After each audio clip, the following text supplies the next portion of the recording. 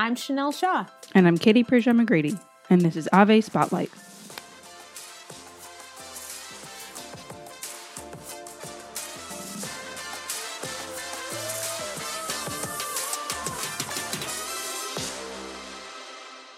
This week on Ave Spotlight, we are visiting with Gary Zimak, best-selling author of Give Up Worry for Lent, Let Go of Anger and Stress, and Give Up Worry for Good. All about anxiety, how we stress and become overwhelmed very easily, and ways that we can prepare for the Lenten season. Well, Gary, thanks so much for joining us on Ave Spotlight.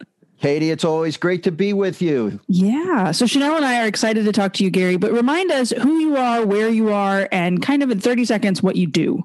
Wow. Well, I'm an author. I'm a speaker. I am in full-time ministry. I've done that for the past 8 years. I used to be in the software industry. I live right over the bridge from Philadelphia in South Jersey. And, Katie, my goal is to give people hope, to inspire them, and to let them know that Christ wants to be a part of their daily lives. And, I focus on worry a lot because it's something I've struggled with.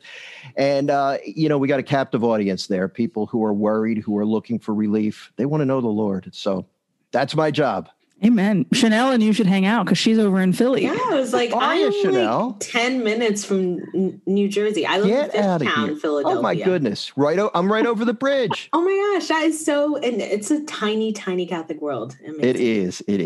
Post-COVID, y'all have to grab some coffee and talk about your 3 books. And Gary, I love what Ave has done with your work because all your titles are similar and the covers look similar. So like you can have like a Gary section on your wall of like all of the things. But my favorite work of yours is Give Up Worry for Lent. I used it last year in the before times, before COVID became what it was. And it actually put me in a decent frame of mind. So tell us a little bit about Give Up Worry for Lent and maybe how we can start to do that as we prepare for Lent 2021.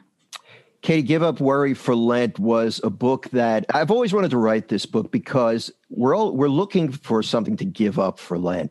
And, we've all done the chocolate thing, the one thing or another. We've given up every kind of thing. And oftentimes it's stressful for people. Like, what am I going to give up for Lent? Worry is something that drives a wedge between us and the Lord. Because when we worry, we turn inward and we don't reach out. We don't let him help us. So I thought, and I believe this was inspired by the Holy Spirit, especially when you consider the reaction to this book. I thought, what better thing to do during Lent than to focus one day at a time on trusting the Lord more and moving away from worry. And by the end of Lent, it becomes a habit, and a lot of people go and have benefited from this book in the past few years. And then once it becomes a habit, they learn to trust more. Then you can go out into the post-Lent world and learn to trust him more and find that peace that he wants to give us. Mm-hmm. That's awesome. And it's so funny because Lent is supposed to be a time where we grow closer to God, but and we're not supposed to necessarily be stressed. Right. But then for me, thinking of something to give up for Lent or thinking of how good I'm doing during Lent becomes like this stress monster. So if you could recommend to people like one thing to focus on during Lent, what would you recommend? So one thing that they could, maybe give up stressing about, worrying. Chanel, you just hit on something right there. That's the Holy Spirit, I think. When you said thinking about how good you're doing, I think that's one of the shortcomings. That's one of the pitfalls we all have. It becomes all about me. Oh, look at what I am doing so well. When really, I believe Lent we should yield control to the Holy Spirit. We get an idea, but then let the Spirit decide how well or how not well we're doing. I remember coming through one Lent a few years ago when I felt like a failure because I had intended to grow closer to Christ, to get to know him better. I wanted to get more closely, work on my relationship, know him better. And at the end of Lent, I had this hunger to get to know him more. And then I realized, well, that was the fruit of Lent. That desire to know him was actually a fruit of Lent. So I believe in really letting the Holy Spirit be in charge of our Lenten operation. Come up with an idea, but let the Holy Spirit guide you. That's a great piece of advice, especially because I think after the 2020 that so many people had, there's this desire to try to control what we can control. It's like, okay, well, I'm going to do these 5 things because I can control that in my life. I mean, this past Lent was the lentiest Lent I think all of us had ever had. Amen. And so it's like I mean, we're recording this pretty early, but like, it feels like Advent just ended. We just got through Christmas, and now I need to start thinking about Lent. Now I need to start putting together my give up list and what am I going to, try to do? Why is it important in order to be able to give up worry? Why do you think it's important for people to prep like in an intentional way to make room for the Holy Spirit? But like, what's the benefit of prepping for Lent early like this? I think, Katie, part of our success and of our faithfulness to whatever it is that we plan to accomplish during Lent involves that decision, that conscious decision, that determination, that desire. I want this Lent to be the best Lent I've ever had. I go into every Lent with that goal. And then next year, I hope to be even better. Every Lent, first of all, could be the last Lent we ever experience. I mean, that's not hardly a spoiler alert. We forget that sometimes, but I want to make this Lent my best ever. So therefore, I have to be deliberate and conscious about it. I'm gonna show up every day, no matter how I feel, and that's one of the reasons I feel that Give Up Worry for Lent is so successful, because there's a very simple meditation, there's a Bible verse, and there's something to do every day. So even if you're completely brain dead, not feeling anything, you can be guided through the process. And I even need that sometimes. I need that all the time, because there's days when I just don't have it. I don't feel anything, but yet I'm going to show up and say, all right, Lord, I'm here, That's a huge thing to do, especially because like Lent, it's every day. Like it's not like a weekly, that's every single day. We can make a conscious effort. And you've taken that idea and that principle into a new book that you've got coming out from Ave, Give Up Worry for Good, which I'm not even saying give up worry for good. Like there's an exclamation point at the end of the title, and you go through 8 weeks of kind of this plan. It doesn't even sound like eradicate worry, but to actually lean in to hopefulness. Tell us a little bit about that. Yeah, Katie, that book grew out of people saying, and I fully believe that this Give Up Worry for Lent thing, it's a movement. And every year, I think we start it up again, and I'm fully prepared to once again get it in gear. But what I was hearing were a couple of comments. First, people said, what do we do after Lent? Can we start worrying again? So this book, right? I mean, I've heard that. This book is the follow-up. Okay, here's what we do now. Let's take this into the rest of the year. And also, this book is designed for group studies. And it can be used individually, but we wanted to put a book together that can be used in groups, because I was getting the comment, well, can we use Give Up Worry for Lent in a group? And I would say, sure. I had no idea how that was going to happen. So and people did. I was getting word people were, but this book is specifically tailored for group use. Nice. So in a group, we can get together and we can say, all right, let's do this together. And it flows from Give Up Worry for Lent. This is the natural next step. That's great. Wow. That sounds awesome. I'm full of worry. So when we meet up, you might have, content for your new book. All right. I'd love that. We could trade horror stories, Right. You're welcome. I'm just going to keep on worrying so I can pump it up for our Panera meetup. But there you go. So every episode, Gary, we do a hope for the week. Right. And so just something that we're looking forward to, something that we're hopeful for. I can go first to give you time to, think about it.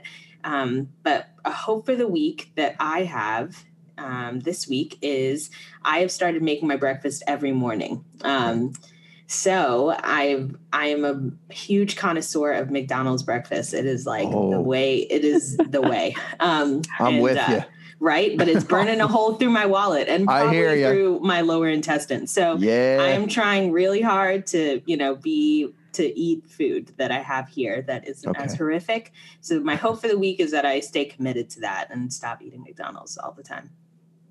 A good one. I like it. Yeah, it is a good one. Thank you so much. How about you, Gary? What's your hope for the week? My hope for the week is, and I've been really thinking about this a lot lately, I need to depend more on the Holy Spirit to work in my life. And this sounds like an incredibly difficult hope, but it's something I really believe that's happening, and it can continue to happen.